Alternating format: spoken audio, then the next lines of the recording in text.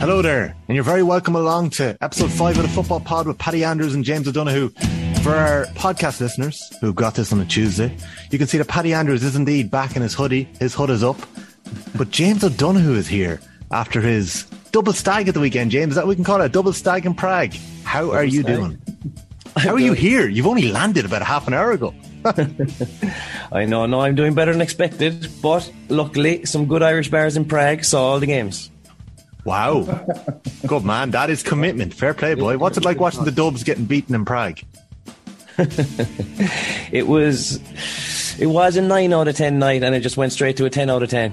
No, I'm only joking, but it was good. There was actually a good atmosphere in the Irish bars over there watching the football. So this was Saturday night over in Prague, and you'd been on the beer for about 12 hours. You don't remember that match. You had to check Twitter the next morning to see who won that game, Dublin or Mayo. So I hope you're giving it the big one here. Like, go on. Give us your 5-word assessment. Like, what did you make of the Dubs' performance? To be fair, they're making the most uncharacteristic mistakes for the last couple of games, really, aren't they? Like, they don't seem to be making any good decisions, and they're just coughing the ball away time and time again. And Mayo hurt them, but I'd worry for Dublin. Really, they don't look themselves at all. You didn't have to watch the match back to know that, eh? Paddy, tell me about your weekend. You were at the League of Ireland on Friday, were you? Oh, it was, yeah. A bit of a buzz back about football. There was a bit again. of crack. We've a couple of buddies here. We're over in Tala at the Shamrock Rovers game. So there's a good crew of lads there. They were having a few beers. I actually drove across. But it was a good buzz. There seems to be a bit of energy around it this year. Duffer obviously gone into Shelburne, and we got over Friday night lights. It could be good crack throughout the year now. But yeah, it was absolutely freezing on Friday night. So well wrapped up, and then the weather just kind of got worse over the weekend from the rain in Crow Park for the Dublin Mayo game. Some brave souls on Hill 16. I was watching it. It looked grim. And then yesterday, we've had 3 rounds of the National League, and all 3 weekends have been absolutely catastrophic weather. Like, watching the conditions in Killarney, I always thought it was just sunny in Killarney 365 days a year. Anytime I've ever been there, it's beautiful. And looking at it yesterday was bleak. And it's so hard to read into these games. When you see the first half, Donegal playing into that breeze, then poor old TG Carr going up to Oma again, and just gale force winds and sleet and rain. And Kildare and Tyrone, to be fair to them, despite the conditions, put on a really, really good game of ball. They did, yeah. But it's so hard for players to perform in these conditions over the last 3 weekends. Some of the games obviously fell foul. They just couldn't go ahead. And the ones that did, it was just tough conditions for teams to go out and perform. But still some interesting results from the weekend. And we kick into March now. And we've said all along in the pod, when you start reaching the end of March and you start seeing the end of the National League, you can start getting a real read on where teams are at, where players are at, what tactics are being implemented. And we're starting to see that already in the next couple of weeks. The next couple of weekends are going to be very interesting. We're starting to get a story on the season after 3 rounds of matches. So looking forward to it. But yeah, tough conditions for players at the weekend. James, how did January and February football suit you during your days as a Kerry footballer in the inside forward line? I suppose, yeah, they were tough. They were tough mentally. Those months are difficult because you probably put in a couple of months of gym. You mightn't be as fit, obviously. You're carrying maybe a little bit more weight because you've tried to bulk up or do different work. And then you're coming into, as you say, those conditions. They are just horrible. I remember we played Monaghan down in Killarney one time, and the pitch was completely frozen. And they had to basically dig out the lines before the game just to have it any bit playable. And we played away, and we got a good dusting off from that day. Did you? Yeah.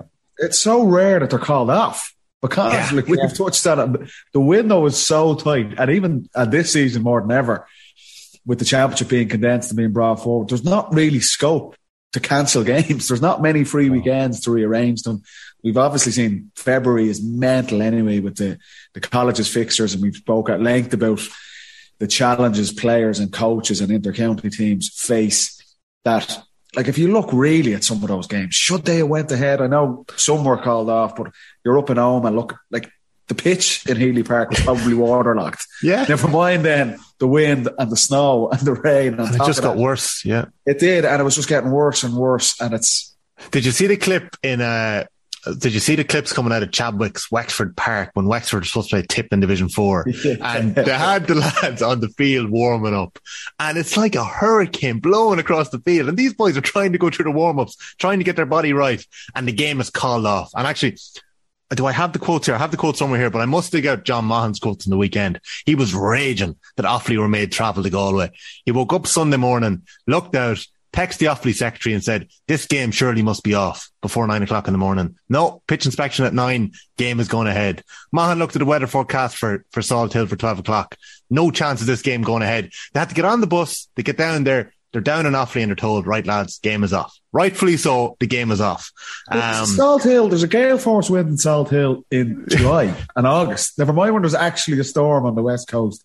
Like, that pitch is hardly playable at the best of times. Yeah. Like, I see that the clips on Twitter of the Hyde Park. Yes. Jesus, the Roscommon Clare game. The posts were blown away. There was literally not going to be posts left on the pitch at the end.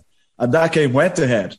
And then obviously the clip that was doing the rounds from, you were at the game, Tom. No, I wasn't. I haven't been to a meet game yet. No. It was Jordan Morris taking the sideline. Jordan Morris kicking the sideline to try and equalise it. And you see this, James? It goes out for a sideline.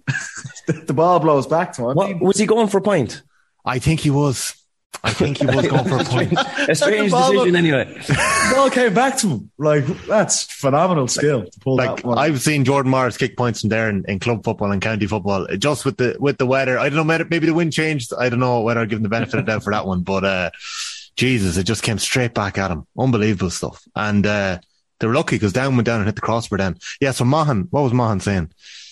Oh, he wasn't happy. Yeah. He was raging after the game. But you wouldn't be, because like you probably tailored your training for the week to prepare for this game. You get a sense, you can see, like, the whole country knew there's probably 3 storms in the space of a week. But it's going to be tough conditions on the west coast. Yeah, and leaving it to the last minute to call it off. I don't know why there's a need. Call a little bit earlier than that. Yeah, because Mahon is saying, like, Tomás O'Shea drove up from Cork, and they have another backroom member who drove down from Belfast. And they all got to Galway at 12 o'clock, and then they're told the game is off. Like, so he said it beggars belief that they're leaving it so late in the day. Like, the one team, I suppose, the one game that had to go ahead and the venue was moved was Leitrim London. That was originally fixed as a home game for Leitrim, and London had travelled over.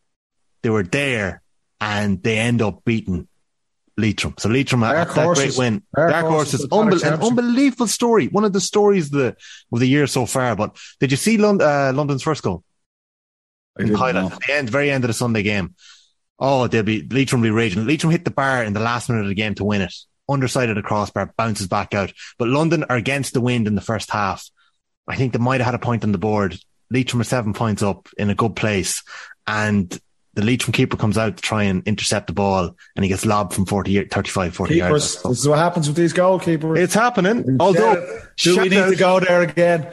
Shout out to James Califf, the loud goalkeeper. He fields the ball in midfield in injury time against Limerick. Sends the ball in. He's the goalkeeper. Had played in midfield. Had played out in the half-forward line, and he makes the platform for Loud to kick the winner. Morgan nearly got caught yesterday with Tyrrell as well. Yeah. Daniel Flynn went for it. Not many players go for it. No. And Daniel Flynn went for it. Morgan, to be fair to him, actually saved it. It was he did well in the end. But this is, I think we are going to see this throughout the year. Teams are going for it. They'll be ready to go for it. You're going to see some calamities across the board trying to mirror what Began and Morgan and these guys are doing. Look, for us, it's got to be great to watch. But Jesus, there's some car crash stuff that you're seeing, and I think you're going to continue to see it coming into the summer as well. So, what's the worst weather you've played in?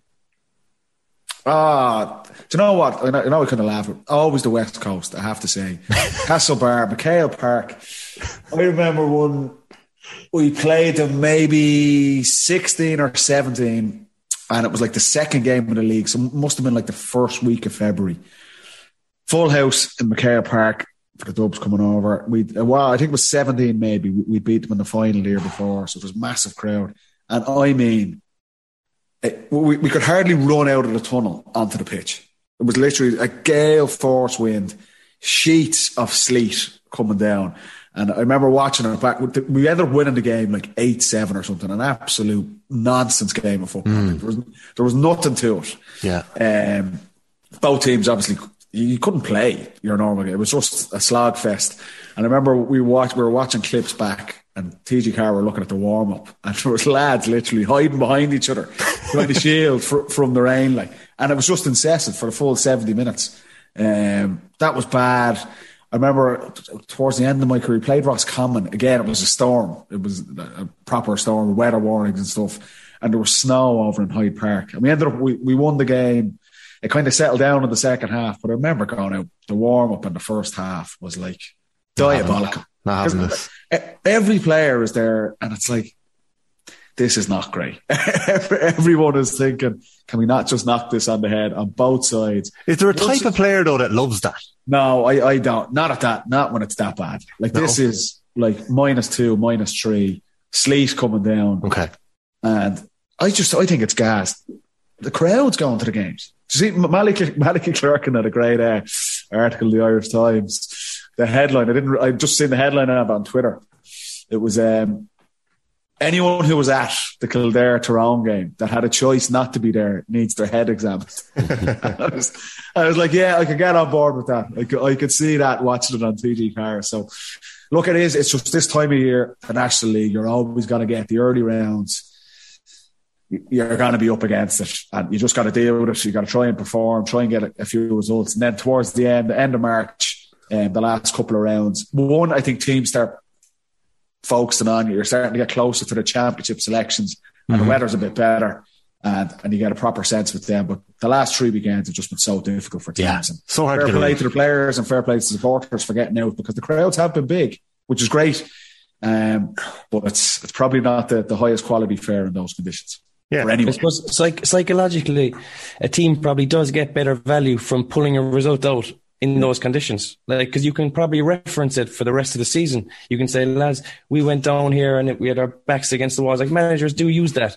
So like a win like that can be almost like 2 wins. Did you see the Twitter clip during the week? I'm not laughing at the lads for training, right? I'm laughing at the selector, who put it up on Twitter. But there's a club team. I can't think of where I saw it. But there's a club team out training in the storm during the week, and the lads are running in the rain. But there's just a selector with the phone out saying, "Go on, lads! You'll remember this. Bank it. You'll remember this in the summer." Yeah. Which is true, they will. But I was just putting it up on Twitter. I don't know about that. Right, Dad. Do you know what, on that? And I'm sure we'll get to it. I think it was a really big win for Tyrone yesterday, with obviously the conditions and things like that. But after the fallout from the Armagh game, yes, missing, I would say, probably their 4 best players through suspension, and also like that game was getting away from them. They haven't had a great start to the season. There's kind of question marks. You know, they've won the All-Ireland. Are they back at the levels they need to be at? Are they a bit behind other teams? They go 4 points down against Kildare. For the life of me, I'm looking at that going, this is a big win for Kildare, a big opportunity for them to get 2 points on the board, and Tyrone turn it around and win that game by a point. Now, they're possibly lucky in the end. Kildare had big chances to get something out of it. But for Tyrone, using their squad, giving players opportunities, missing key guys in those conditions and coming from behind, I just think it was a big win for them. And they go and play Donegal this weekend. And that could be the start, like as James is saying. You can get momentum from the strangest situations, and you see Myler standing up. McCurry, who's been probably quiet in terms of his output compared to last season, where he's shooting the lights out in every game, he comes up with big plays and gets on the score sheet again. It'd be interesting to see can Tyrone follow that up. Obviously, the guys are back from suspension. It's a big game. They have a big rivalry with Donegal, obviously. If they can get a win in that game as well, that's the sort of momentum we're talking about that can push teams in and be that kind of nearly a starting point for the season for them. So it was a big win for them to turn that around and get the 2 points against Kildare. Definitely. We'll come back to that game. It did look like Darren McCurry was back in the groove this week, which is great to see. So yeah, look, really good show lined up again this week, folks. We're going to run through some of the stories of the weekend. We mentioned London there. We'll come back to that. We're going to talk a bit about Mayo. We're going to look at what is realistically the relegation playoffs next week between Dublin Kildare and Donegal Tyrone. So we're going to be talking about that.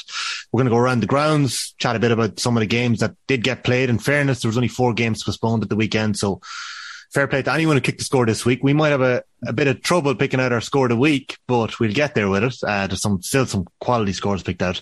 There's a heap of questions being sent in on the Football Pod Instagram page.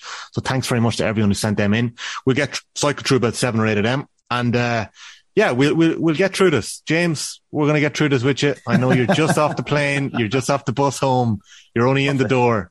But we're going to get through it. Just before we move on to some of the stories of the weekend, here are the results from this weekend. So up in Armagh, a draw. Armagh won 7, Monaghan 10 points.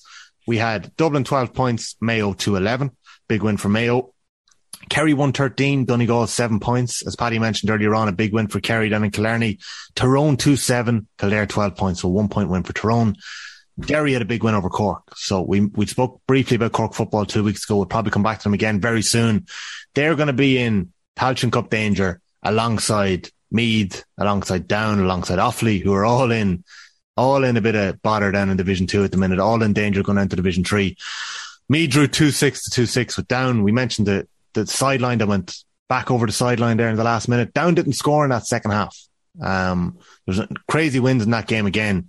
But Meath could only kick 3 points in the second half. There's 4 goals in the first half. And then in the Hyde, Roscommon drew 9 points apiece with Clare. So, Clare with another big result there again. They're still in the mix for promotion to Division 1. So, serious going there. Up in Division 3, there was 2 games called off. Fermanagh Laois and Westmeath Longford was called off. Galway Offaly was obviously called off in Division 2.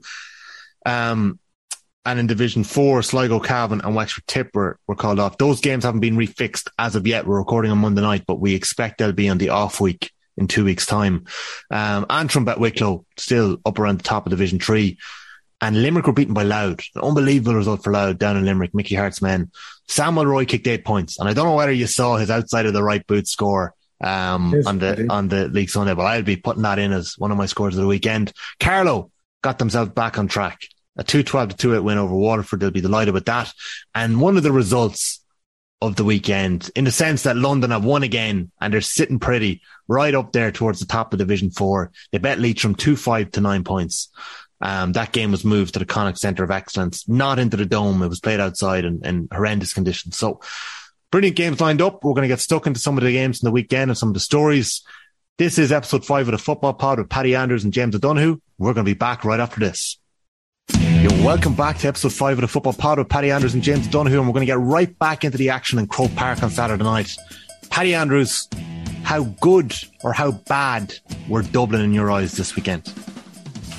I actually thought they were a little bit better. I thought there was signs of improvement, certainly from, if you're going from the baseline of the Armagh performance, where there was really worrying trends you were seeing there. I thought the first half as a whole from both sides was one of the best halves we've seen to date this season. It was like a traditional Dublin Mayo game. It was full on, high intensity. The quality was a little bit better from both sides. Second half became a bit more cagey, to be fair. It was a lot tighter. There wasn't much scores. Positives, I would say, for Dublin, getting guys like Johnny Cooper and Mick Fitzsimons back on the pitch. They are obviously massive influences on the team and on that defensive structure. Worrying signs that probably have continued over all 3 of their games. Again, it's that Dublin scored 12 points. They had 1 goal chance that Rob Henley makes a good save off Lorcan O'Dell. But that cutting edge up front and that cohesion up front just doesn't seem to be there yet. And you can kind of say, in defence, I would say, there's been so many changes week on week. Desi Farrell, to be fair, has come out from week 1 and said, we are going to use young players in this National League. They're not overly concerned about the results, and I understand there's frustration among Dublin supporters and there's a reaction in the media because it's so rare that it's been so long since Dublin have lost what's now 4 competitive games on the spin from last year's All-Ireland semi-final. But you are going to get that inconsistency, and that's probably going to be the case over the next 4 games as well. Young guys are going to get opportunities. Lee Gannon, Sean McMahon, Lorcan O'Dell, Ross McGarry. That is what needs to happen in that team. That there's been a huge turnover of players. We've touched on this already. What Desi Farrell is looking for out of this league, he's not overly concerned about if they win the National League or not. I'd put Dublin, I'd put Kerry in the same category. Does Jack O'Connor really care if they win the league or not? Mayo, I feel like Jack maybe does. I feel like Jack nearly wants to make a statement this year. It kind Dublin and Kerry won the league last year, Tom. Dublin and Kerry joint won the league last year. That was completely irrelevant to both of those teams. Okay. I would say that. There wasn't even a league final. I think the top teams in Dublin, Mayo, Kerry over the last number of years, James Horan as well, what a successful league for them will be, can we get 3 or 4 players that when it comes to the championship in July and August, that I can look around to my bench and say, yes, he's tested. I can put him in for 30 minutes in an All-Ireland semi-final or an All-Ireland final. Because that is where those teams need to find that. You look at Kerry, Dan O'Donoghue on the full back line. Yes. Can they settle on what's the best midfield partnership? Kerry have a lot of pieces there already, but they're looking for 2 or 3 players. James Horan, we've touched on this, especially with Tommy Conroy out. He's looking, is Aidan Norm a guy we can use in an All-Ireland semi-final or an All-Ireland final? And you're starting to see signs of that. Dublin are in the same boat. They need a guy like, is Lee Gannon an answer that we can play in the full back line? Because we've lost Philly McMahon and Keane O'Sullivan. They're the things that Desi is looking to get. Of course, you'd like to pick up a couple of results along the way, and there is question marks around that. But that's what's got that inconsistency you're getting from Dublin. You're probably going to keep seeing that, but you need to find out the answers about these younger players. I thought Ross McGarry was quite good in the first half. And again, Dublin need a guy inside that's going to do. Paddy Small is injured. Dean Rock, Conor O'Callaghan's injured at the minute. Who are the guys that Dublin can bring off the bench that can make an impact in the summer? So there's positive signs, I thought, in that.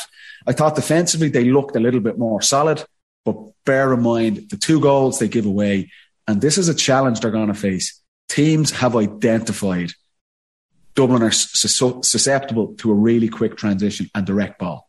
You could see it, particularly Aidan Norm's goal. It's a long kick out by Henley.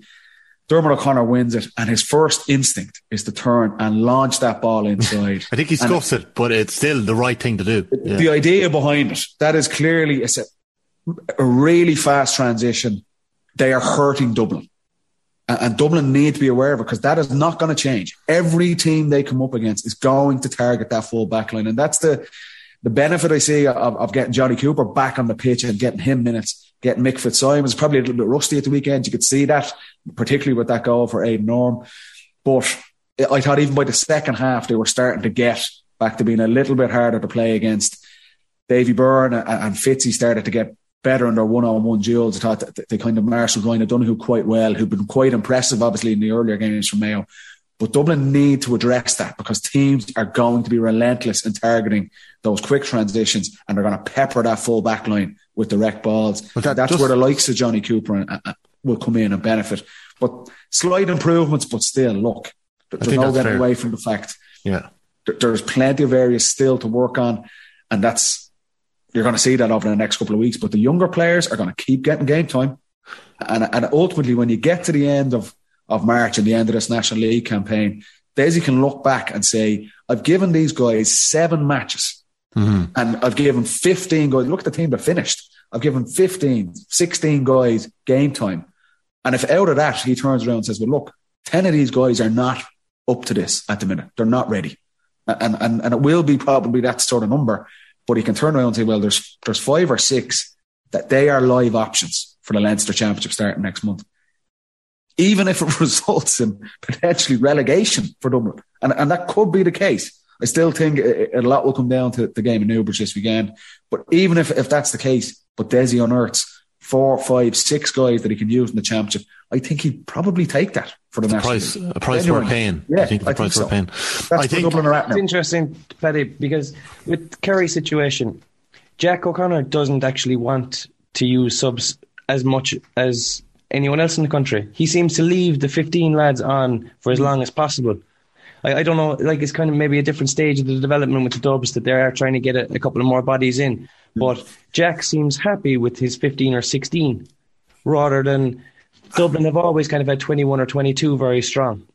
Yeah. But why is Jack doing that? Is it to get more game time into the legs? I don't know. And even in the games that they've been pulling up well in, he doesn't seem to be giving the the Tony Brosnan or these fellas the added minutes. And I was actually listening to a rugby podcast just about the Irish team, and they were saying the 50 caps is what they target to get a fella before it gets really serious into a World Cup or whatever. They need to have hit 50 caps so you can be mentally prepared and you have the experience to go on and actually perform at that level. Because as you say, if you haven't put the minutes in and you're tossed into an incredibly pressurized situation in All-Ireland, you're going to be caught up. You're going to be caught. Yeah, that's really interesting. That's really interesting, yeah. That's the questions.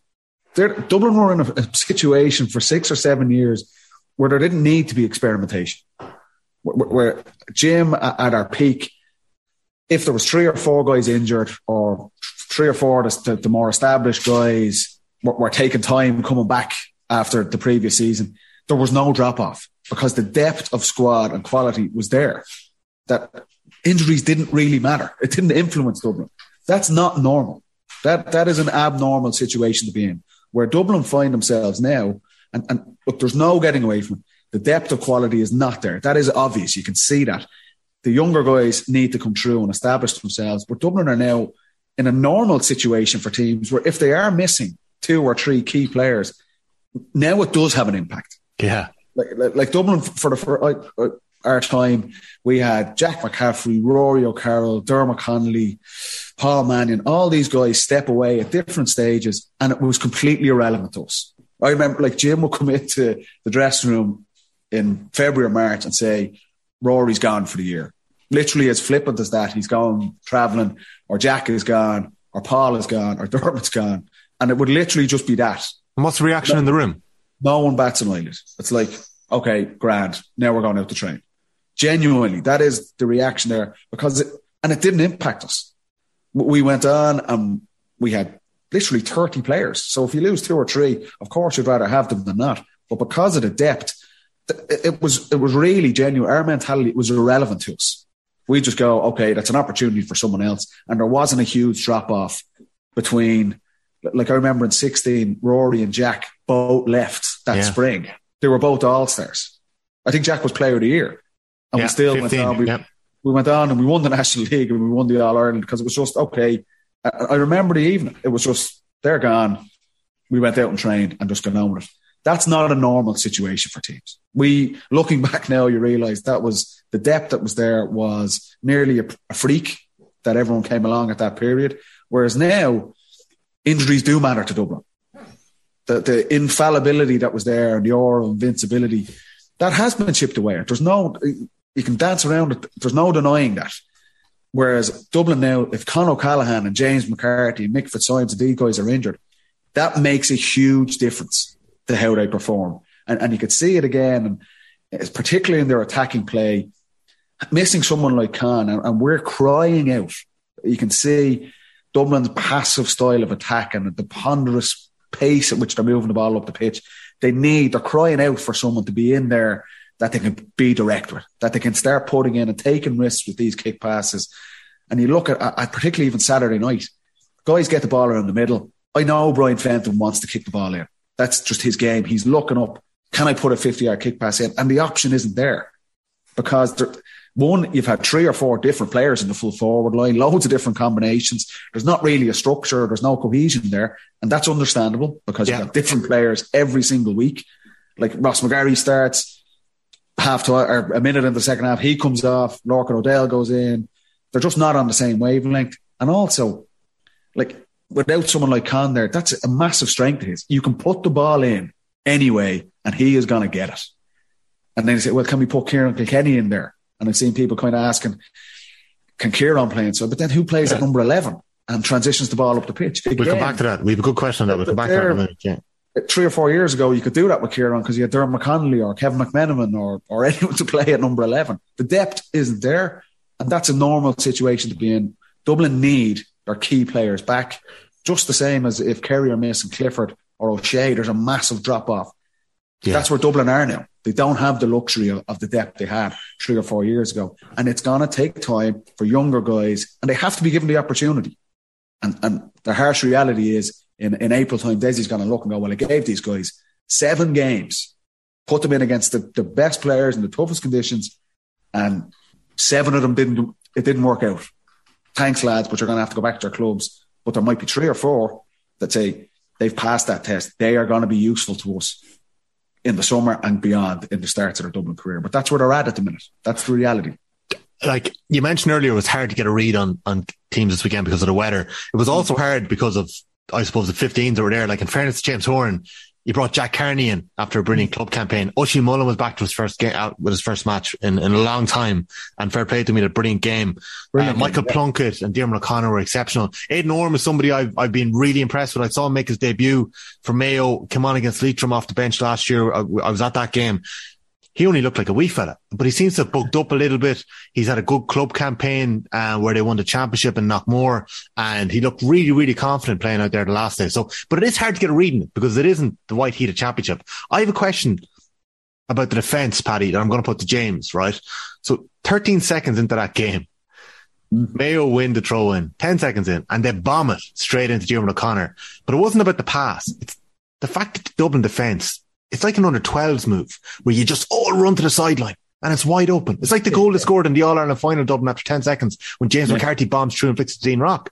But Mayo did it to them at the weekend. It was just that was kind of mind-boggling to see. And then when Jack Carney gets his goal, there's so much space there. So I know you said that they did improve defensively with their one-on-one duels, and you could see that, and you can see the job they did in Ryan O'Donoghue. James, in 2015, your Kerry side went up against Dublin in the All-Ireland final. You were All-Ireland champions. You had a savage full forward line. The options on the bench and Donaghy, you had a really good half forward line. How did Dublin, because we're probably coming up against Dublin's peak defence at that time and probably one of your strongest attacks that we've seen in that Kerry team in the last decade. How did Dublin stop you in that All-Ireland final? I know the weather was bad, but defensively, I remember the job that Philly did on Gooch in my head thinking about that. But what was it like playing against that defence back then in 2015? It's interesting looking back now because I think I said it on last week's pod. If I could go back and play that game differently, I would do so many things differently because we still tried to kick the ball in those conditions, and we were just coughing it up. And when you're giving the ball away to Dublin and they're breaking on you, what they do, I don't know, Paddy, did you used to talk about this in the changing room? But say if I was marking Philly, and he might take me for a sally up the field. He might get a shot at the posts. We'll come back. Someone else will mark me then, and Philly might do the sweeping role. And then say if it was Cian O'Sullivan, he'd go on and all jaunt up the field as well. So you'd follow him. You have to follow them, of course. And there's nothing worse as a forward. And we had this used against us a lot. Yeah. And our way, and to be fair with Jim, it was like, if your man goes, you're going with him, no matter who you are. Don't be trying to pass him on. There's no license for you to stay. I remember having harsh conversations with Bernard Brogan about this. And Bernard was like, I need to keep my energy and stay close to goal. And it's like, no, you're not. Go back. And teams would target us. Donegal, yeah. Yeah, Carl Lacey, Anthony Thompson, Paddy McGrath. And it's like, you knew what they're really laughing. McGrath's not shooting. McGrath's not taking a shot. They do not want the ball. They don't even want the ball. They're literally running up the sideline like a mass run. And they're running away from the ball. And us Muppets had to follow them up the pitch. And by the time you turn them over and you attack, you're knackered. You've literally just done 2 lengths of the pitch in Croke Park. And the ball comes to you and you have no energy to do anything with it. So, yeah, of course, that was a tactic we would have used against the opponents because it was being used against us. But on that question, in defence of this, right, you're comparing the Dublin defence in the 2015 All-Ireland final to the defensive setup. I'm aware of that. Saturday night. I'm aware of that. That is a team at their absolute peak, in peak season, with some of the best defenders Dublin have ever had. And you're looking then at the weekend and you've got Sean McMahon, Lee Gannon, these guys, brand new to the team. It's not the same. And I think there needs to be perspective from Dublin supporters in particular and us in the media. I 100% agree Dublin's target is to win the All-Ireland this year. And their success or failure this season will be judged off that. if they don't win the All-Ireland, the players, Desi, all of them will have fallen short. There's no way they're accepting, no, we're trying new players, we're not in the All-Ireland mix. But there has to be a realism there that it's not the same Dublin team. And holding to the standards of arguably the best team in the history of the game, there is without a doubt going to be a drop-off in that. So to say they're not as consistent, and James, even they're kicking the ball away, and it's not the same Dublin team. It isn't the same Dublin team. They're still targeting to win the All-Ireland, but to compare and say, well, Lee Gannon and Sean McMahon and these newer players, they're not as good as Cian O'Sullivan and Jack McCaffrey. They're not at the level. It takes time to get to that stage. So I think that's an unfair comparison on them. I wasn't making a comparison there. I was more looking at the contrast in how Dublin, like Colin Cooper doesn't touch the ball that day in 2015 until the 10th or 11th minute, but he's in shot. He's in camera. I watched back that first 10 minutes again. He's in shot and in camera for so much of it, because he's up and down the pitch. He's back in his own half back line. So I just find that interesting, and just comparing it to how Dublin ripped open Mayo on that 2020 All-Ireland final so easily after 12 seconds. And it was just happening at the weekend. It was as if Mayo knew we were going to be able to pull, of course they know. Yeah. You can tell a team's intention from literally set plays. Like the first 2 or 3 minutes, that's fresh in your head. You would have spoken about it in the week leading up to the game. You'd have spoken about it before the throw-in. That is an intention. That there's, if we win the throw-in, deliver the ball in direct to the full back line. That is, whether you like it or not, Dublin's full back line is going to be targeted. It's going to be the same in Newbridge at the weekend and in every game they play. Yeah. Teams sense blood there. And like I said, there were improvements with Dublin, but then you still look at it, they give away 2 goals again. And the Aidan Orme goal is the one. And there's a point straight after that for Aidan Orme as well, where it's a really quick transition. Like I'm talking 2 kick passes, the length of the pitch. Dublin are under pressure in that situation. And that needs to be addressed. That structure, whether it's pressure out the pitch on the kick passes coming in, or it's Johnny Cooper coming back into the team who has that experience built up over years and years and years of where I need to be because teams are going to target this. You can't ask, or you can ask Brian Howard or Lee Gannon or someone to do that, but they don't have that experience of that. It takes time and learning over years to get to that stage. That's why seeing the likes of Johnny and Fitzy back, that's a positive. Yes. For Desi. But it's going to be more the same. Teams are going to keep targeting that, and there's going to be harsh lessons learned over the next couple of weekends for them. That Irish rugby comparison and the 50 caps is an interesting one. Like, that game time is just so important. And as you said, Paddy, maybe, and we'll know a lot more after the weekend in Newbridge, maybe relegation is the price to pay for Dublin to rebuild and get that going again. We do have a brilliant question in on Ciaran Kilkenny, but I'm going to move that to our Football Pod listeners question section. So I'm going to pause that for now and we'll come back to it.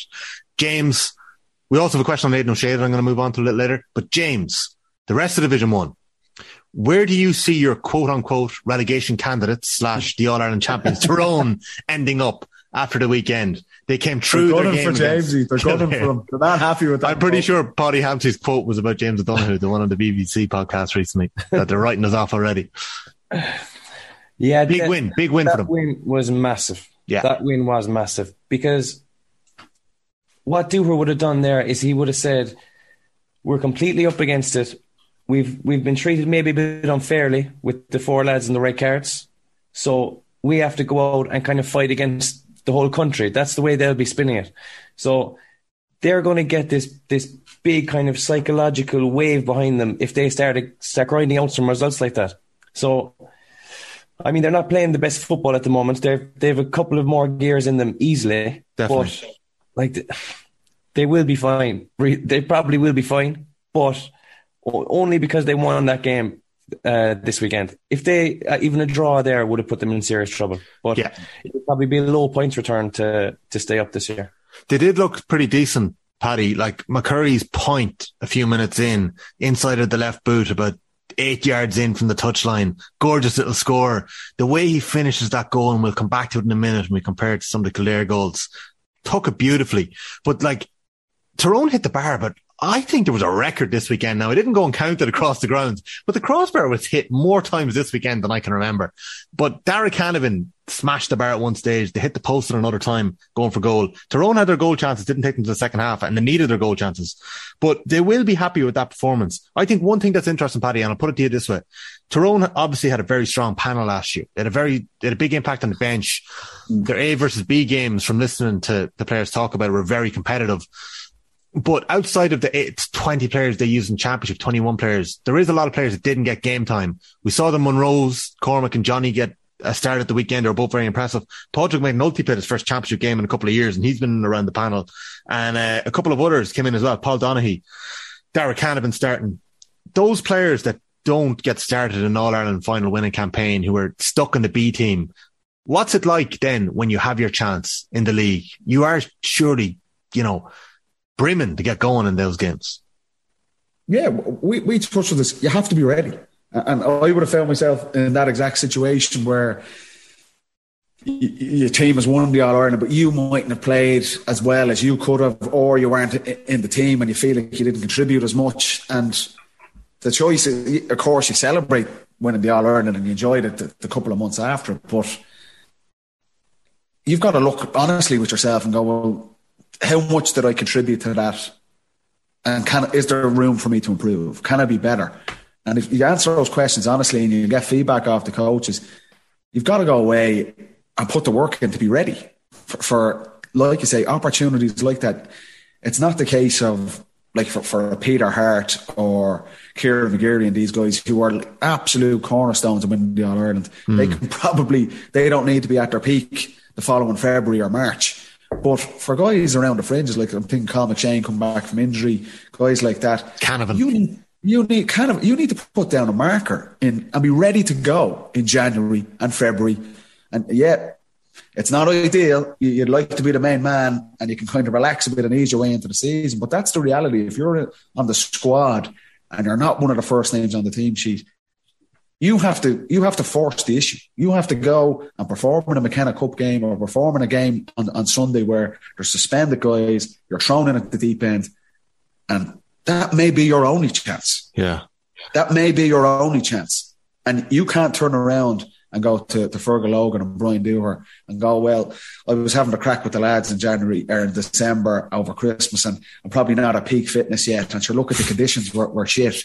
How was I going to perform? Like, you don't have the luxury as a squad player or you're trying to force yourself into the team. You have got to take those opportunities because you're not going to get many of them. And that's the harsh reality of it. And it is harsh.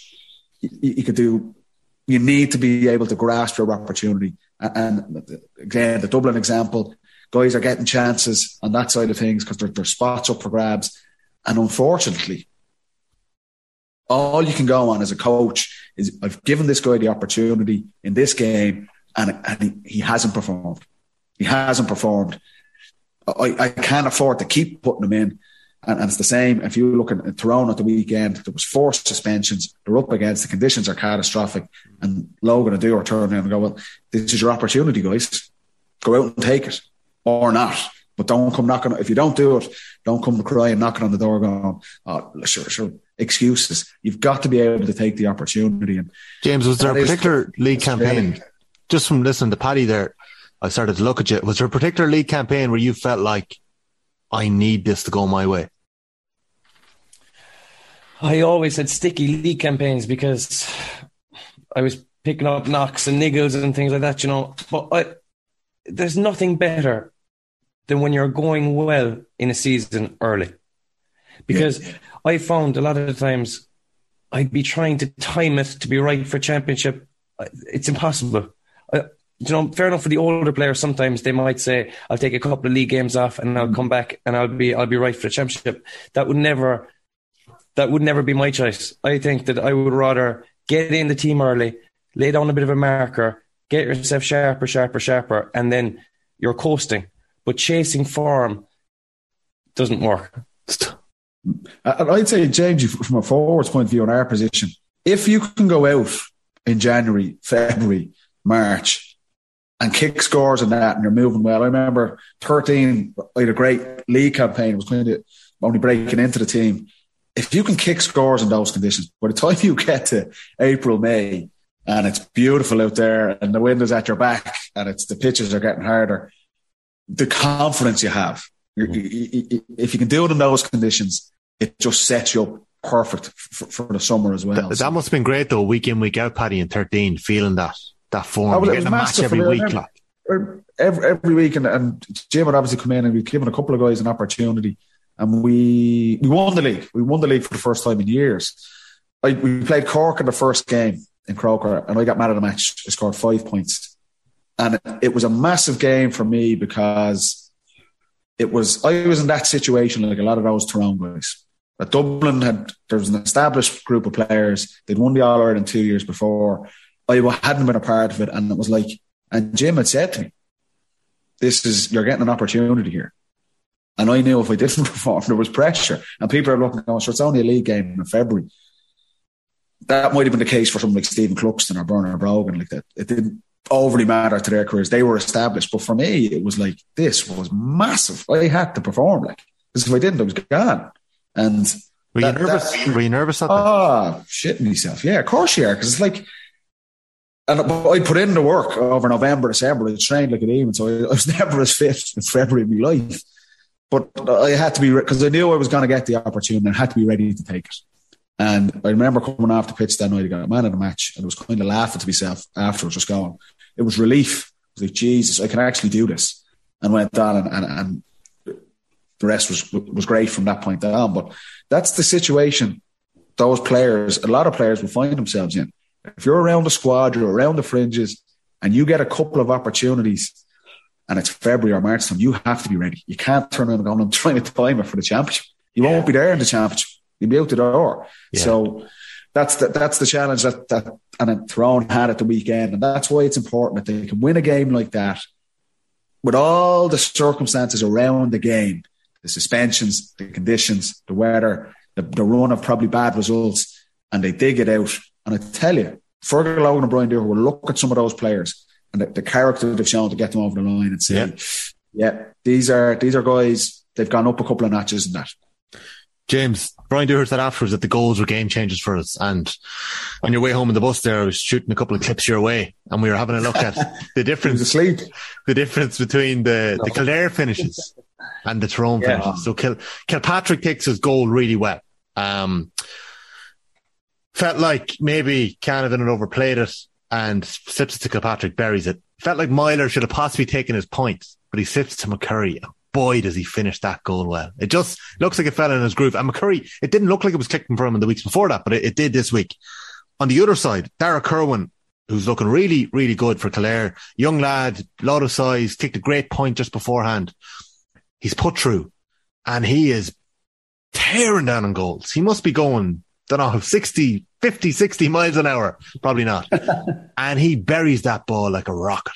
But he hits it straight at Niall Morgan. He's one-on-one pretty much, tearing through a goal, hits it one-on-one. And then the last minute, Daniel Flynn, who'd had a very good game, like he'd set up some great scores, scored some whopper points, bet 3 Tyrone boys at one stage and clipped one over.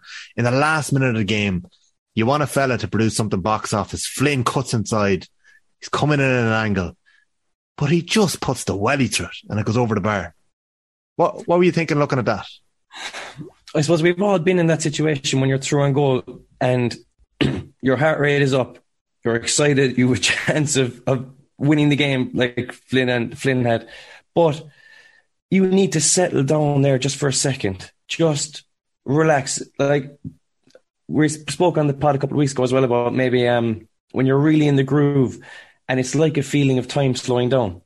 Because in those pressure situations, everything is just happening so fast. But if you can just relax in front of goal, you don't actually have to do too much because the pace that they were going in at goal, like they were flying in. To control a blast of a shot is so hard.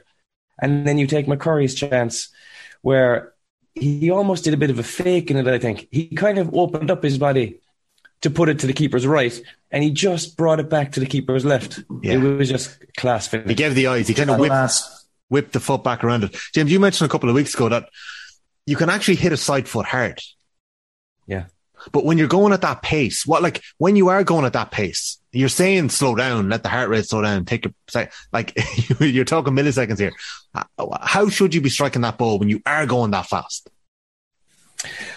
I would say if you're going that fast, if you open up the body and hit a side foot anywhere out of the keeper's body, he's going to find it very hard to save. If you're going at that pace, the pace is already going to be on the ball because of your run. That's what I found anyway. If I was running flat as fast as I could in on goals, I could always take a bit of power off the shot because the power was coming from the run. It kind of sounds strange, but that's just the way I felt with it. And if one of the lads hit the deck with one of those shots, it was back in net. You know. What were you like at one-on-ones? I didn't score many goals, but I just don't. You should not be going with your laces. If you're hitting the ball with your laces, the shot is out of control. You're literally just trying to hit the ball as hard as you can, and in some instances it can work. Mugsy. Yeah, to be fair, like say in some instances he's not aiming for that. He literally just swipes at it. Yeah. But you look at what McCurry does, and the best forwards, like I'm talking the clinical forwards, they will just, like how many times you see Gooch do it, like the poster boy for it, just roll the ball into the corner, and the keeper hasn't a prayer. Like, and you look at McCurry's an out and out finisher. He's class, absolute class. We said it last year, and the contrast between him and Flynn, who is a box office player. He has massive moments and he can do the extraordinary. But imagine he just has, and he doesn't have that composure. You see it time and time again. He scores a brilliant goal in last year's Leinster final, but he could go through 10 more times and he could have, that ball could go 10 different directions. But I think you can learn the composure. You can't. That's what, it's surprising because if Daniel Flynn is inside, like he is, his physique, his athleticism, his kind of balance, he's so difficult to stop. You see it with Tyrone. He's just gliding by fellas. If he can just take the time, and I'm sure Glenn Ryan and Johnny Doyle is in there. I know for a fact Johnny Doyle is talking to him about this. When you get through, just chill out, man. Like your size, the speed he's going at, just take half a second. And that, like, if you look at Sunday, that bit of composure is probably that wins them the game. If you put McCurry in that position, like I say, he gives him the eyes, just whips it into the corner, in step. You don't need to blast the ball as hard as you can. Find the corners, and that's the frustrating bit for Kildare because, like you say, their goal for the year, I would say, is to stay in Division 1. That the management team has gone in there. They've got to pick up points for them to develop and start competing to win Leinster championships and push on to where they feel they should be. You need to be in Division 1 year on year on year. You've seen the development of a team like Armagh have gotten from being exposed to the biggest games. And if Kildare could have picked up 2 points there, and they've Dublin coming to Newbridge next weekend, and they can nick a win there, that more or less keeps them safe. So they'll feel like they've left behind, particularly with the situation Tyrone were in. They feel like they've 4 points up, they've left behind a possible victory there. And it's going to come down to, like, say, whoever loses this weekend in Newbridge, you feel is probably gone.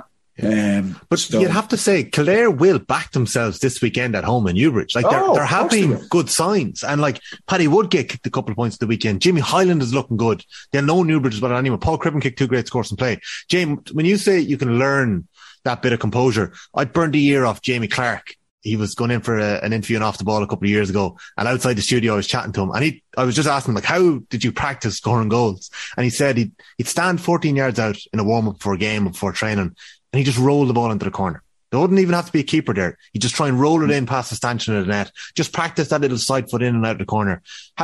When you say practice composure, it's one thing practicing scoring a goal. How do you practice that composure?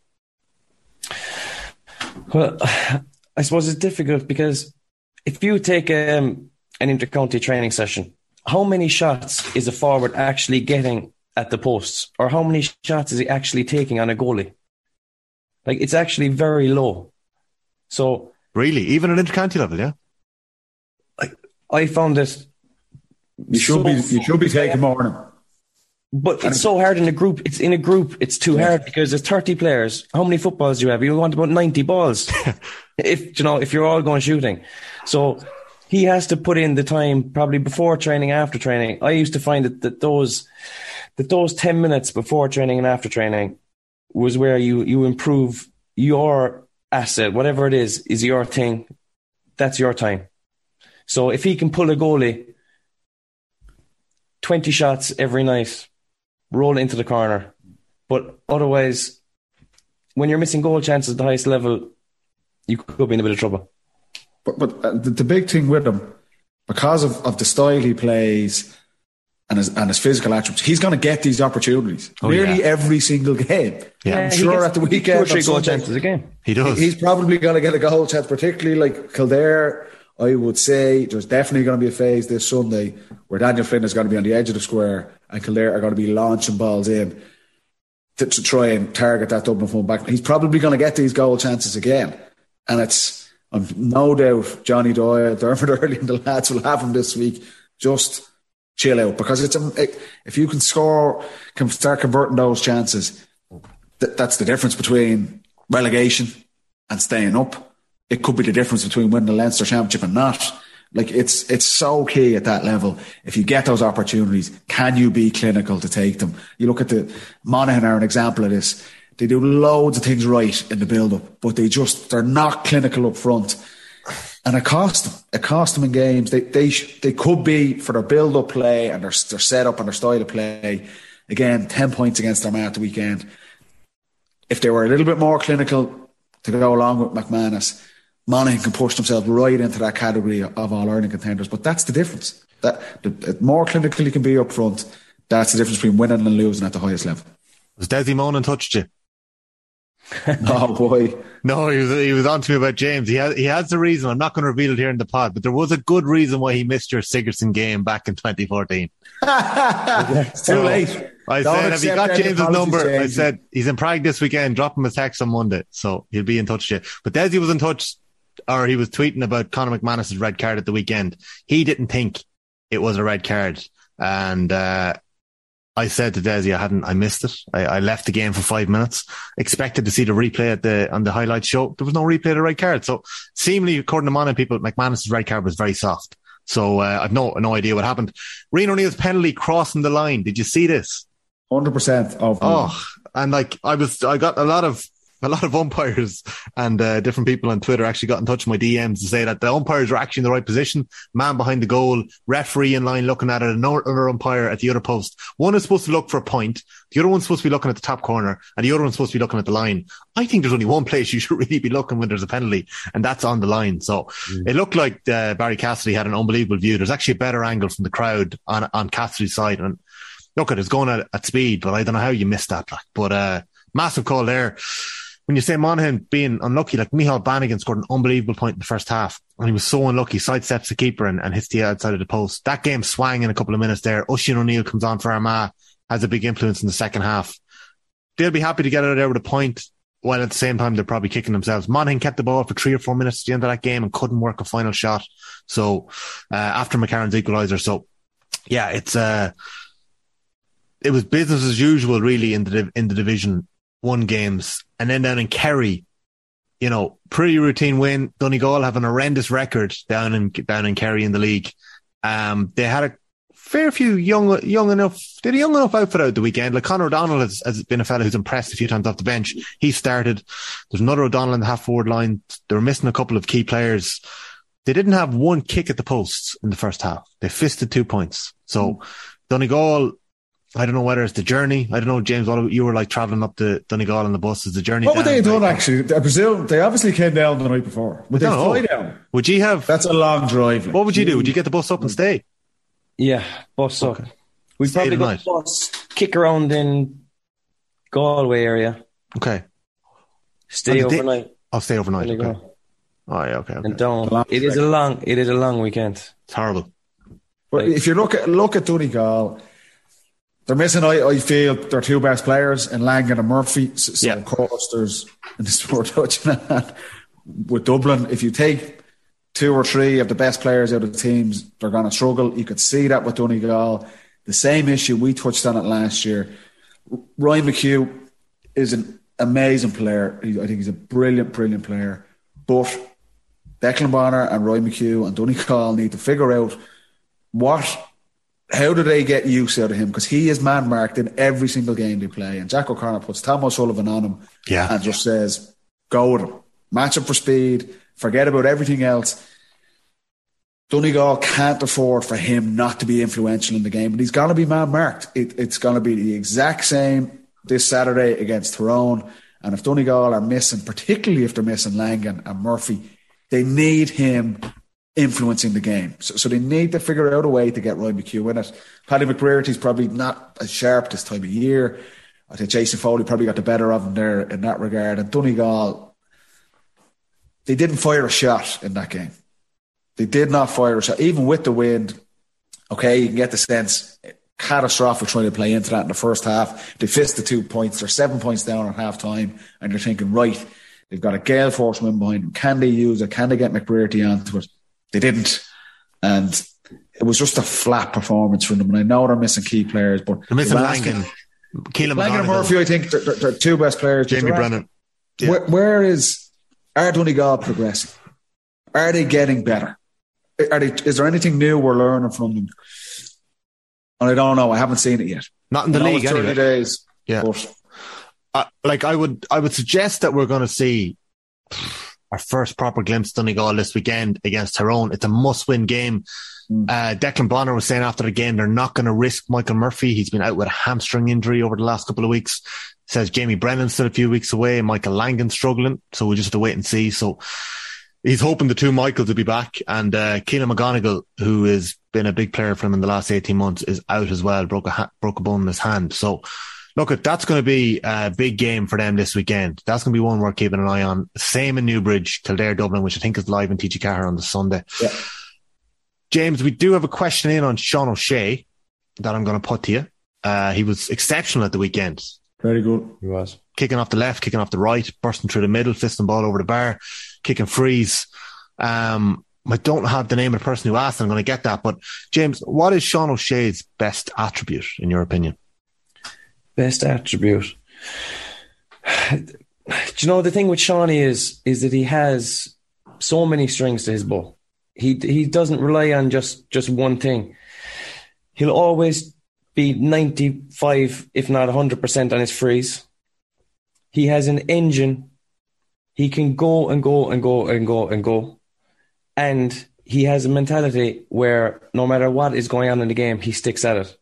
That is probably his best. If I would say what's his best attribute, he's always showing for the ball. Always long runs on the 40 to get your halfbacks up the field. He'll be providing that run for the kick pass.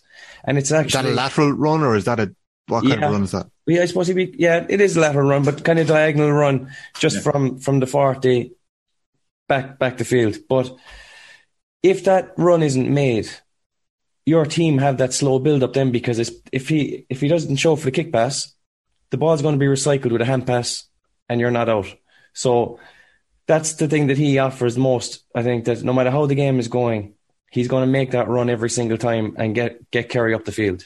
That is an essential role in a team. It can go unnoticed, but if you ask any team, any supporters watching games, get the ball up the pitch quickly. How do we transition quickly, particularly on turnovers, particularly in modern Gaelic football? We touched on it last year with Tyrone, the success they had in terms of moving away from a slow build-up and then starting to kick past the ball. We've praised Armagh on it.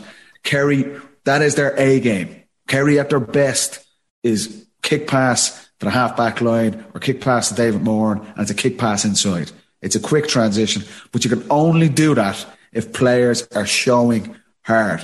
And Sean O'Shea, I would say, looking at him, I think his accuracy is off the charts. It's brilliant. If he gets the ball in his hands, he's scoring.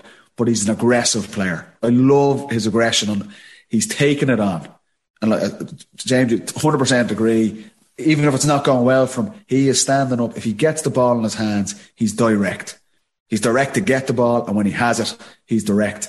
You can't beat that. That is a brilliant characteristic to have. There's no point in being the sharpest shooter in town, but someone has to hand you the ball and you have to be in space. There's great club players that can do that. At the highest level, you need to win the ball, you need to be direct, you need to be able to take your man on. And I love his aggression in his play. And you've seen it again at the weekend. Has it, and he's straight away, he's squaring the man up. nearly like an inside forward.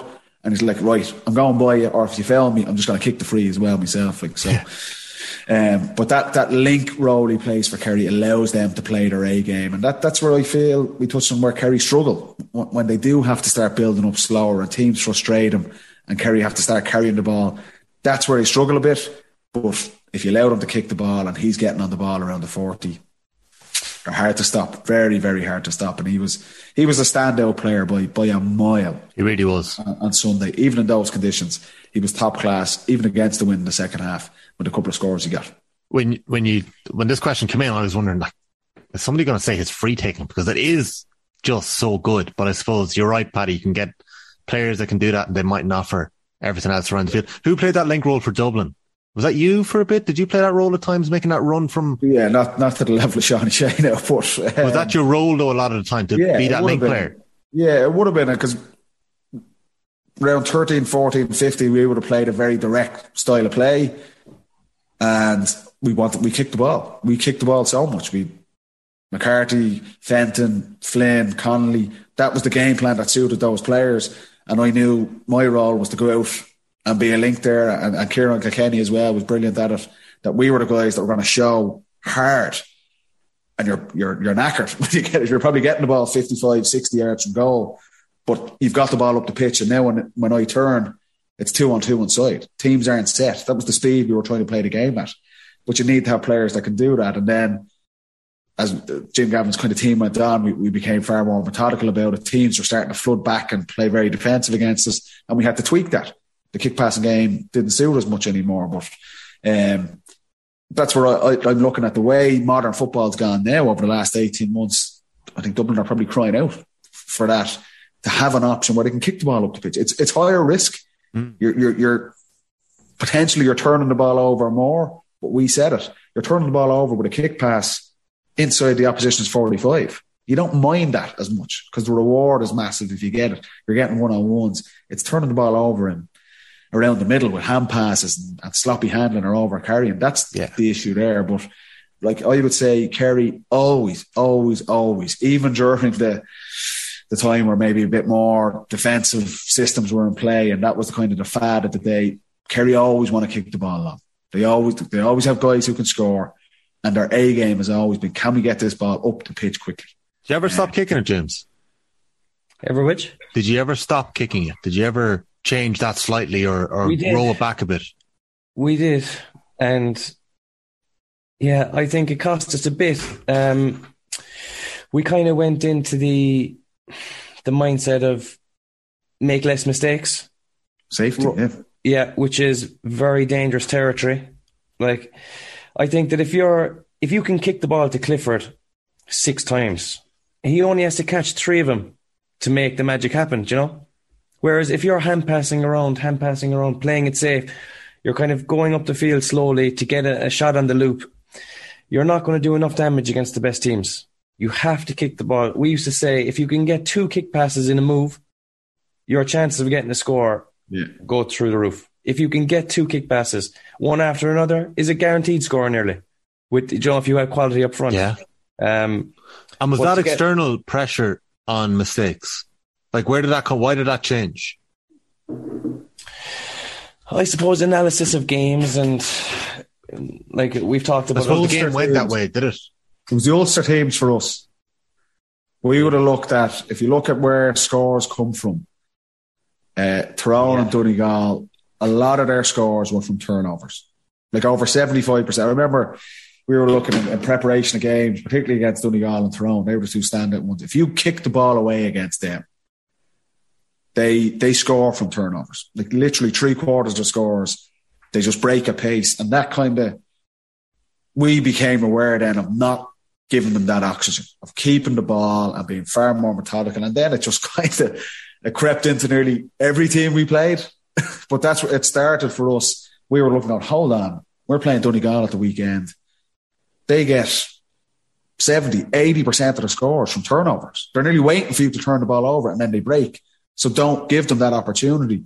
And you started getting into that risk-averse style of play. And it's like, I'd normally, if we were playing Kildare or Meath or Leinster championship game, I'd kick that ball. But because against this opposition, you're nearly falling into their trap And we started doing it, and it just kind of just crept into every team we played against then. We started doing that. It was just that period of time. Yeah, that's how it started for us. So it's 16, 17, 18, James, is it? Or less? That we stopped kicking it.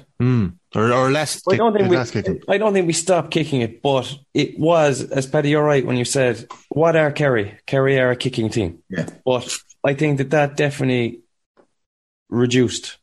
And it was interesting to hear Jack O'Connor when he was talking about the game against Kildare in Newbridge. Yeah. He said they stopped kicking it. He said we have to keep kicking it. And he'll give them license to make mistakes. He'll say, keep kicking. Keep kicking. If it's the right thing, just keep doing it. Okay. Yeah, when you have that back and then, you'll see players take those risks. So let's go around the grounds, lads, a little bit more. And I'm going to bring in a few questions here. We've got a lot in on our Instagram page at footballpod_GAA. Just going to go back again briefly to London. We've got Michael Maher. If anyone's listening to this podcast at 6 a.m. on Tuesday morning, fair play to you. You've got it just after I finished editing it and posting it on Tuesday night. So, you will be glad to know that in the next hour or so, live on OTBAM at about 7:30 on Tuesday morning, 8 o'clock Tuesday morning, Michael Maher, the London-born London manager, he's only about 32, 33. Jesus, Paddy, he might be younger than you, is he? You will be, yeah. There you go. Then you're only 33. You're only 33, aren't you? Only a young one, yeah. You're only a young fella. And James, you're perennially 25.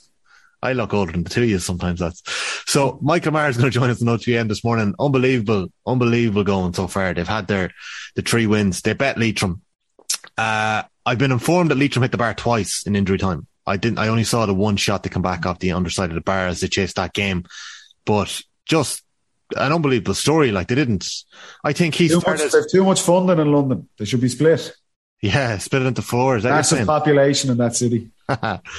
We'll wait and see how that goes over the rest of that campaign. But they're now sitting top of Division 4. Sligo didn't play. They were set to face Cavan in Markievicz Park. That's been kicked back. That'll be a game worth keeping an eye on in the off week for football. There'll be some good games that weekend.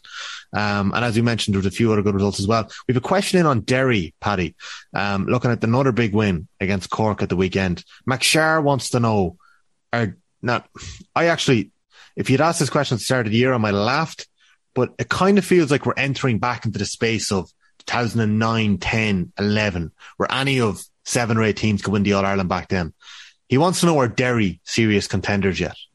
For the All-Ireland? I presume he means that, yeah. I agree to a point that I think this is a very open championship. Probably the most open, you're right, probably a decade. That the traditional thing of Dublin and Kerry being a little bit further ahead, I don't think that's the case anymore. The results are suggesting that. You're looking at Mayo, who are always in the mix and are getting stronger and stronger. They still have their key guys to come back. Killian O'Connor will obviously be back. They're starting to get more and more game time into Kevin McLaughlin at the weekend, Aidan O'Shea, Jason Doherty's like a new player. They're going to be right in the mix. Joycey's getting a tune out of Galway so far this season. They will be under pressure to perform. And then you're looking at the northern teams, like for the last 3 or 4 years, you were probably saying Donegal were the leaders in that pack. I don't think that's the case anymore. Tyrone come out of nowhere and win the All-Ireland. And then you have Armagh and Derry, these really exciting teams who are still even though McGeeney's been there a while and Rory Gallagher's been there a while with Derry, they're still probably in the early stages. They haven't had a big championship run. They've been making really, really steady progress through the national leagues. You look at Derry, probably with Galway, you'd fancy them to come up. I know the Rossies might say something about that as well, but you could fancy them getting into Division 1. Yeah. Derry could have I think an All-Ireland is a bit soon for them and probably the same for Armagh, but I definitely think an Ulster Championship is a target, a realistic target for them. And then look, if you win a provincial championship, the way that this season is starting to pan out, you're in the mix. You're in the mix. You're in the mix. Like, the teams are not going to fear the traditional teams of going and playing Kerry or going and playing Dublin or going and playing Mayo. Like I say, it is an open championship, and if they can win an Ulster Championship, I'm sure Rory Gallagher is going to be looking at, and I'm sure McGeeney is with Armagh. There is a gap in the market for new teams to push into that top category, and Derry are, without a doubt, going to be looking to do that over the next couple of months. There was a lot of people who got in touch last week about the fantasy 7-a-side teams. surprisingly, Paddy got a bit of shtick for all the dubs that he picked on the spot. There's people asking how was Keith Higgins not in the mix? McSharr also said, shame on the two lads. How did they forget Peter Canavan? To be fair. Canavan in? Did you put Canavan in? Did I have Canavan in? We were chatting about Canavan. This is what happened off air. Wasn't there a question? We'll give you another chance. Forward lines. End of the league. We'll give you a chance to rewrite your lines, team. and I had Canavan in, but you edited that bit out. So okay, maybe that was it. I will hold my hand up. Peter Canavan. What year did Canavan? But you see, Canavan had two parts of his career. 03 and 05. Yeah, it's 05. He's kind of coming off the bench. 03, he scored that iconic goal. Like he is unbelievable. 05 average goal. 05 average. What do you mean? It's one of the best goals I've ever seen in an All-Ireland final. That was 05, Tommy. 03, he was in and out with the ankle. Oh, yeah. 05 was the goal. Yeah, against Kerry, yeah. Oh. Peter Canavan was good at football. Unbelievable. yeah, unbelievable. Yeah, you got it there, McSharr. Thoughts on Tyrone's perceived lack of depth after retirements, the players who stepped away, and now after Kildare? We had a chat about that. I'm not sure Tyrone are that bad on depth, are they? Oh. There's one here it is, Dahi Boland. One of my colleagues in Off the Ball has a brilliant question in. Paddy, does Ciaran Kilkenny need to become more selfish? Off the back of James's brilliant summary of why he'd love to have played with him, I started thinking about how excited we all were about Ciaran Kilkenny when he first broke through at underage level and in and around that 2012 season. He changed his game after that and became so influential in another way, and he did so for the team. But does the Dublin side of 2022 now need him to go back to those prodigious days when he was a ruthless scoring machine? Dahi referenced an underage game in Castleknock where he reckons Kilkenny scored 4-12 out of 4-16 or something like that. And he says you would have been well aware of that being from Bridget's over the road. So I think Ciaran has the ability and like the best players, he can fulfill any role for a team. He has the quality to play there. I think he's played centre back with his club. He's just an outstanding footballer. So in his underage career, the teams he was in, they needed an out-and-out scorer, and he could do that. And he was racking up sensational scores at minor and under 21 level. Came into the Dublin team, and the requirement, particularly with Alan Brogan probably coming to the end of his career, was we needed someone to dictate the play and be a link player. And he has the quality to do that as well. Like we're talking about Sean O'Shea in one regard. Brilliant centre forward. He could probably do a job midfield. He was brilliant at stages last year, inside as well. So depending on what the team needs, Ciaran has the ability to do both roles. Where Dublin are at now, I'd say, do we put him inside and I'd have him as a target man? Yeah, you could do that, but then who links the play? Who plays at centre forward? Because I feel that's where Dublin need to get to. I think they need to transition the ball a hell of a lot quicker up the pitch. I think they need to be direct. But to do that, like we just said with Sean O'Shea, you need to have a guy who can show, who's aggressive, who's fit, who's smart, and who can win the ball along the 40 and dictate play. So who does that if Ciaran Kilkenny goes inside? And this is the challenge that Dublin are in at the minute. To give an example, in 2019, Dublin, we had this conversation, and Jim played him inside for the whole National League. I was playing inside with him, and he was racking up serious scores. But we had the luxury of doing that because we had Dermot Connolly or Kevin McMenamin or someone at centre forward. So there was a depth to the squad that we could afford to move him around. And Con O'Callaghan was playing out at number 11. Whereas Dublin don't have that look, particularly now with Con still injured. I would like to see a situation when Con comes back that he plays at 14, Kieran's at 11, and those two guys are linking up and they can switch. That's the beauty, because they're two brilliant players. It might be a case that Ciaran can go in for 10 minutes and play inside there as well. But right now, with the quality of players available at the minute for Dublin, I think he has to play at centre forward, because if he's not, who gets the ball up the pitch to him? What was he like to play alongside in the full forward line? Not when he was in centre forward. What was he like to play alongside in the full forward line, as opposed to, say, a Bernard Brogan or an Owen O'Gara? Well, he played a very similar role to what Bernard Brogan and Owen O'Gara would have done. He was staying on the square. That was a distinct tactic we had, that he was going to be the closest guy to goal, because he has the ability to score. Like, he can rack up major scores. You probably don't appreciate it or see it as much when he's out the field. But in that period, I was going out, playing around the top of the D, and Ciaran was inside, and he was he racked up massive scores all through that National League. I remember we played Kerry in Croker. Paul Murphy was marking him, nearly expecting him to play out the pitch, and he stayed on the square, and then Paul was kind of probably struggling playing full back, didn't expect it, but he is a handful. He's so strong. He's so strong. He's so direct. If the ball is kicked in there, he's getting hands on it.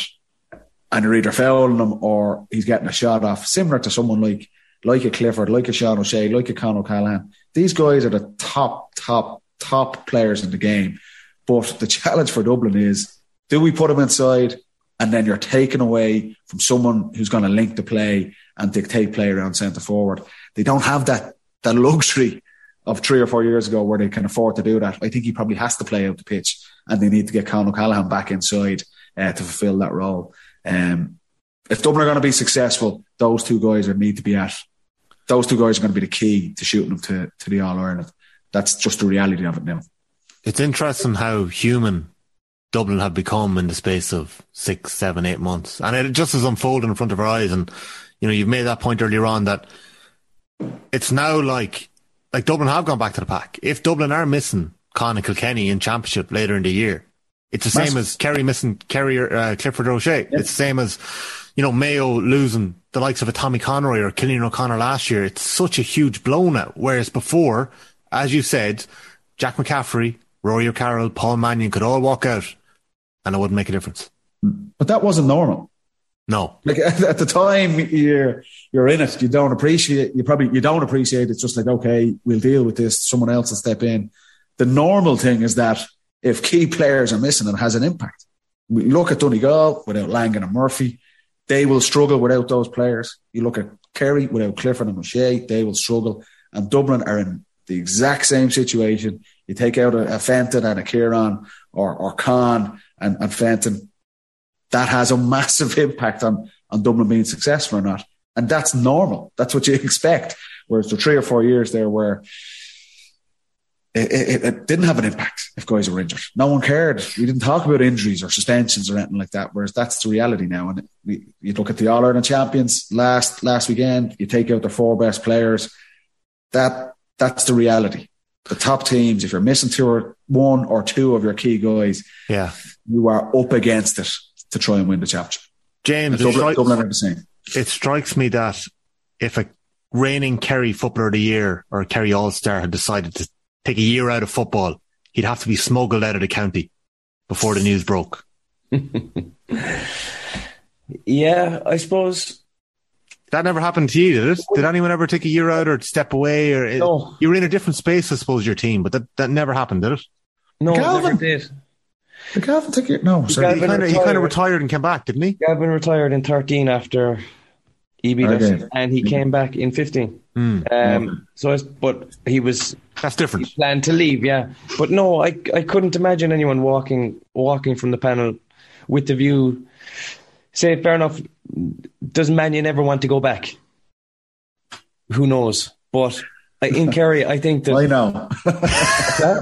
He doesn't. I know. Yeah. But in Kerry, I think that you couldn't leave the dressing room and try and get back in then. Do you know?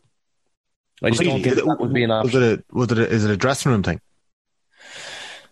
I suppose it is. You're all in it together, and if you say, look, I'm taking some time away, it's hard then to get back in. I suppose. Were you faced with that predicament? Yeah. Looking back now, I probably wish I did take a year out, but that was more for body surgery and things. Yeah, it wouldn't have been a choice to do it, but it would have definitely been the right thing. But it's a very hard decision to make because, as we said in the other week, you're greedy. You're only in there for 5 or 6 years, maybe, at playing at your best. You need to take every chance. Like, it was easier probably for the boys to walk away when they had 6 All-Irelands in their back pocket. What I'd always say, lads, and it's funny, and you have this conversation, not just Dubs, but people from other counties when you're finished up. It's such a personal decision. And you can look from the outside and say, why is that fella walking away? Or you can, on the other side, you go, how is your man still hanging on? And it's such a personal decision. You put so much into it, you make so much sacrifices, and ultimately you can decide and say, this isn't for me. It's become mature. I'm not enjoying it. I'm going to take a step away. And people might look at you from the outside and go, what are you doing? Why would you walk away from Dublin? Or why would you go Kerry or the likes? And on the other side, you look and go, guys that were there for 14, 15, 16 years, and you're going, how is your man still hanging on? Yeah. You know, he should be gone. And it's like, it's a personal decision. It's a way of life. I thought, you know, there was a lovely little vignette of Mannion before the All-Ireland Club final, and I thought he put it so well when he said, but he was just talking about how he wasn't able to commit himself to give what he had given for so long because he had given so much. And he knew, like, I felt like he knew he would have been lying to himself and his teammates if he had stuck around and he didn't want to be there. So I suppose you are right. Like, obviously it's a very personal thing. Like, so I suppose when it's not there, it's just not there. Like, so it's a shame. There's a lot of Dublin fans listening in right now, Paddy, and they were looking at you, nodding your head and laughing. They're saying, you know, I'd say they're still hoping that Paul Mannion's going to be back in a Dublin jersey someday. Look, so would I. I'm a Dublin fan. You know, when he's an amazing player. Very good friend, fortunate to build a great relationship with him over the years. And I'd love to see him. You see the quality he has and what a difference he could make with Dublin. But like I say, he doesn't owe anyone anything. When he was there in that squad for that period of time, he was sensational for Dublin. A key player for our success. And I put Jack in this category as well. Stephen finishing up, all these guys, it's like they don't owe anyone anything. And when they were there, they gave everything. You could never question for a second their commitment and their dedication and their sacrifice to the team and to our supporters and to everyone for our success. And if it comes to a stage where a player, not just those guys, but any player in the county level turns around and says, listen, I am not willing to give this commitment. I have work, I have personal stuff, I have family, whatever it is. I think that is a choice the players are entitled to make. And yes, as a supporter, you'd love to see them there, but you've got to understand this is not someone's job. This is not a profession, despite it may feel like that at times. It's a choice to play. And for those guys, that's the choice they've made. And I would have no reservations about what they've done, the choices they've made, and what they gave to the teams as well. So they don't owe anyone anything. 100%. A few quick ones, lads, before we wrap up, because James Donoghue, you've done very well to make it this far. You've been probably on this podcast. You've been on this podcast longer than your flight home from Prague. Right. Ryanair flight as well. Wedged it. Oh, you were wedged, I'd say, yeah. Colm has been in touch with about 5 questions, but I'm going to save some of them. Some of them are very Kerry related, so I'm going to save them for another day. So thanks for sending them in, Colm. This was interesting because they both came in at the same time, and it only needs a quick answer. Killian Moran and Mark Donough. Killian Moran said there was a good few chances to lob the keeper this weekend and players didn't take them. Why? And then Mark Donough said, should teams now be practicing shooting into open goals from 45 metres? The situation is happening a lot now. Paddy, jump in. Yeah, I think they should. Like, I think this is a trend that you're going to see. I seen Daniel Flynn's attempt. Yeah, it didn't come off. Clifford tried in the Sigerson.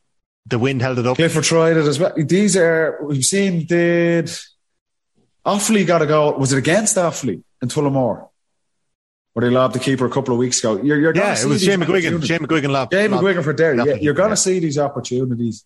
I think you'll continue to see it. You'll see it in the championship. It's a ballsy play. But I think we will start seeing more and more of these over the next couple of weeks. Definitely. James, you feel the same way? So would you be practicing that? Would you be? You said how little time you have to practice one-on-ones. Would you be spending time practicing lobbing the keeper from 45 metres? But if I saw a fella swinging outside of the boot at it, and again with no control, it would be frustrating for your team. It has to be the right decision at the right time. And like the right player as well. The right player, importantly the right player. Yeah. But Clifford's one for UL. He went inside of the boot. Did you see it? Yeah. Tricky conditions as well for that. Like It was. I think you've got to put a bit on it. Because if you left it from 40, 50 yards, full back or the quarterback might get in. You got to try and rifle one in. Like I guarantee you, we will see at least 2 or 3 of them in the championship this summer. That'll be class. Yeah. That'll be class. There's actually, I should have looked at these questions earlier because there's so many good ones. Preparation, Tommy. Come on. There you go. Shane McDonald, hope Paddy enjoys watching Dublin in Division 2 next year. Jonathan Moffat, relegation for Dublin. Okay, these are only trolling us here. Owen Lineman. My face. Owen Lineman had some really good questions in about our free takers that I've actually saved and put on our doc for next week. So we're going to get into that. And there's a couple of questions in on Mayo as well that we're going to come back to again. We're going to move on to our fantasy now in a moment, lads. Paddy Andrews, the transfer window is opening this week, so you can make changes to your team. I can make them for you if you want. Just password one more time. I will. I'll send them on to you. And we're going to have a look now at the top of the table. So we've had a switch here at the top of the table. James O'Donoghue is still doing quite well. I don't know how. Stay the team in Prague, Jimmy, were you? Yeah. So it was a double game week last week. It was a double game week. Didn't make any changes.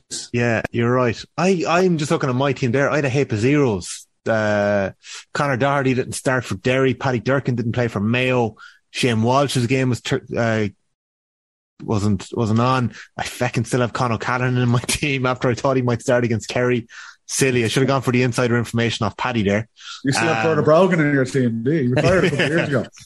So, shout out to Martin McNamara, who has now streaked ahead to the top of the table. I played Fantasy Gaelic for a couple of years now, and I've always seen this man's name up there. The Ackle Club seem to have a load of boys playing. If you get enough players from your club playing, you can end up winning the club prize, which is a fairly decent wedge of money for your club at the end of the campaign. So Kiel Warriors, top of the table, 594 points. Fair play to you. Overtakes Kevin Ford and Niall Hassan, who were our top of the table leaders last week. And James Farley, known as Snaky, played in goals for Cavan for years, played at the Kingscourt Stars Club. I played with him in DCU. Snaky is in third position, 587 points. So, moving down the table, where are we?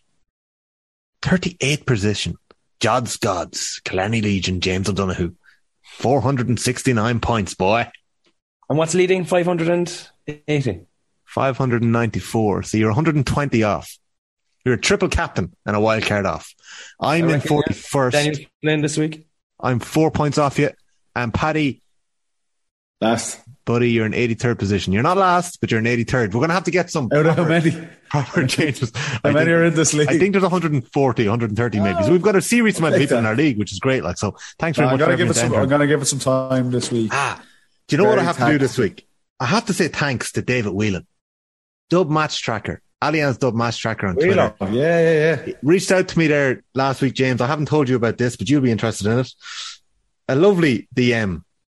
And I had to run it by Paddy first to make sure it was okay. But sorry. Right. So Paddy, a decade ago, met David at a house party and gave him, did you give him one of your Dublin jerseys from back in the day? I don't really remember this, but I would have had a few house parties now back in the day. Yeah, we would have been at it.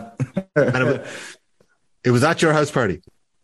Yeah. So I heard Paddy say on the pod last week that he had no jerseys left for fancy prizes. Boo-hoo. He didn't say that. I doubt he remembers, but he actually gave me his debut Dublin jersey about 11 or 12 years ago.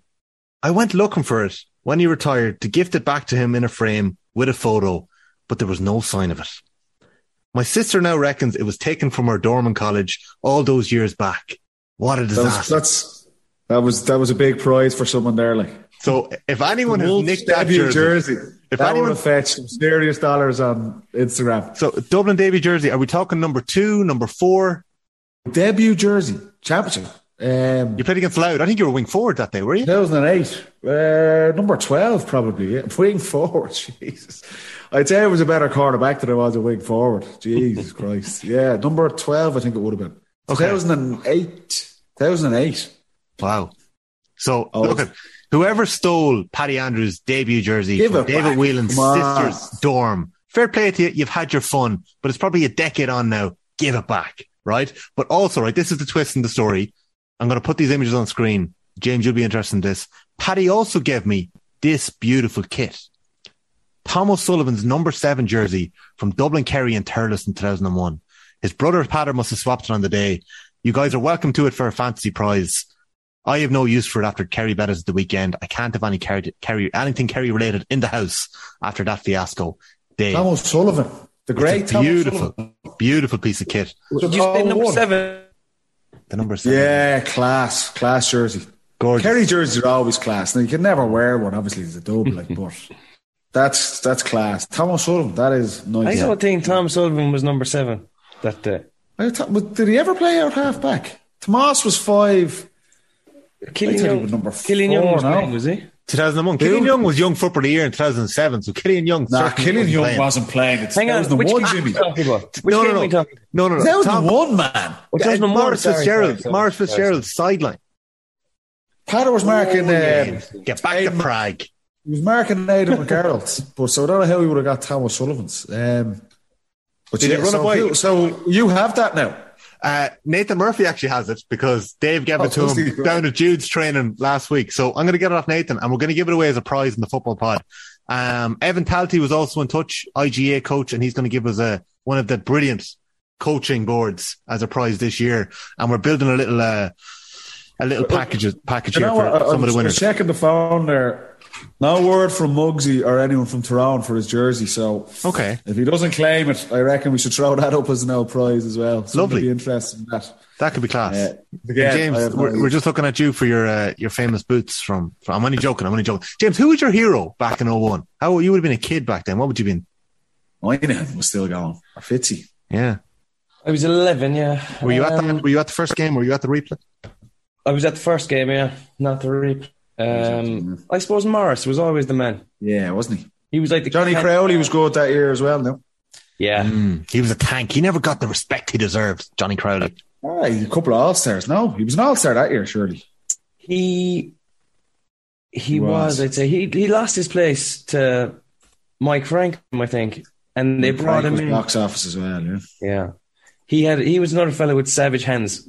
Had he? Johnny Crowley. Yeah. Yeah. It was class. Savage hands. But Kerry would bait the ball in from their back position into him, and he'd win the majority of them. Oh, Kinnead would be inside with him as well, wouldn't he? He'd be Crowley, Kinnead. That was the forward line, yeah. I think Paddy Christie scored 2 goals in the replay. Johnny Crowley, if I'm not mistaken. That Kerry team was... Actually, Desi Farrell missed a goal chance that day. Inside the square. Yes. He was in the square. Yeah. He was in the square. It was the funniest goal I remember chance. at his reaction afterwards. We actually had a laugh about it, that one. It was incredible. It was incredible stuff. It was the worst miss I've ever seen. I would say it's probably not far off. Collie Moran had a bad miss. Collie Moran had a bad miss that day as well. No, he ran on the 21. Collie Moran would have scored one of the greatest goals ever scored in Gaelic football. He ran the length of the field, playing 1-2s. The ball comes across from him. I think he tried to volley it and missed an open net. I remember he took a free from the 21 in front of the post and it missed by about 20 yards. This was all in the one game. It was on the space of about 10 minutes. Yeah. But Desi and that one, they were, do you know what, lads? They were some games. I think it was last year. It was last year. Yeah, it was during lockdown. The year anniversary. They showed them back, and I remember going to Thurles at the time. So Dublin hadn't been outside Crow Park in years, even back then. And the atmosphere for those games. The first time they played Kerry in years in the championship. And you were below, weren't you? You were down there, weren't you? I was at both of them, I was at both of them. I was at 11 or 12 as well. And Kerry were the All-Ireland champion. The O'Shea's, McGarrett, Kinnead, Moynihan was still playing. Moynihan was lording around. That was class. Fell in love with the game back then. Dub Match Tracker. Allianz Dub Match Tracker. David Whelan. I use the bloody Twitter account every weekend. Give him a follow and give Evan Talty, IGA coach, a follow as well. So shout out to the 2 lads who put up those 2 prizes. We're going to be digging out a few more over the next couple of weeks for our Fantasy Gaelic League here on the Football Pod. Paddy Andrews, thank you very much for joining me this week. You've had the pleasure huddle all as week, always. but you've delivered. And James O'Donoghue, you have made it through the show. Fair play to you, boy. Just about. He looks shook, man. Get to bed. We'll talk to you on Thursday. Everyone, thanks for tuning in. This has been episode 5 of the Football Pod with Paddy and James. We're going to be back next Monday. We'll see you all then. Enjoy the football this weekend.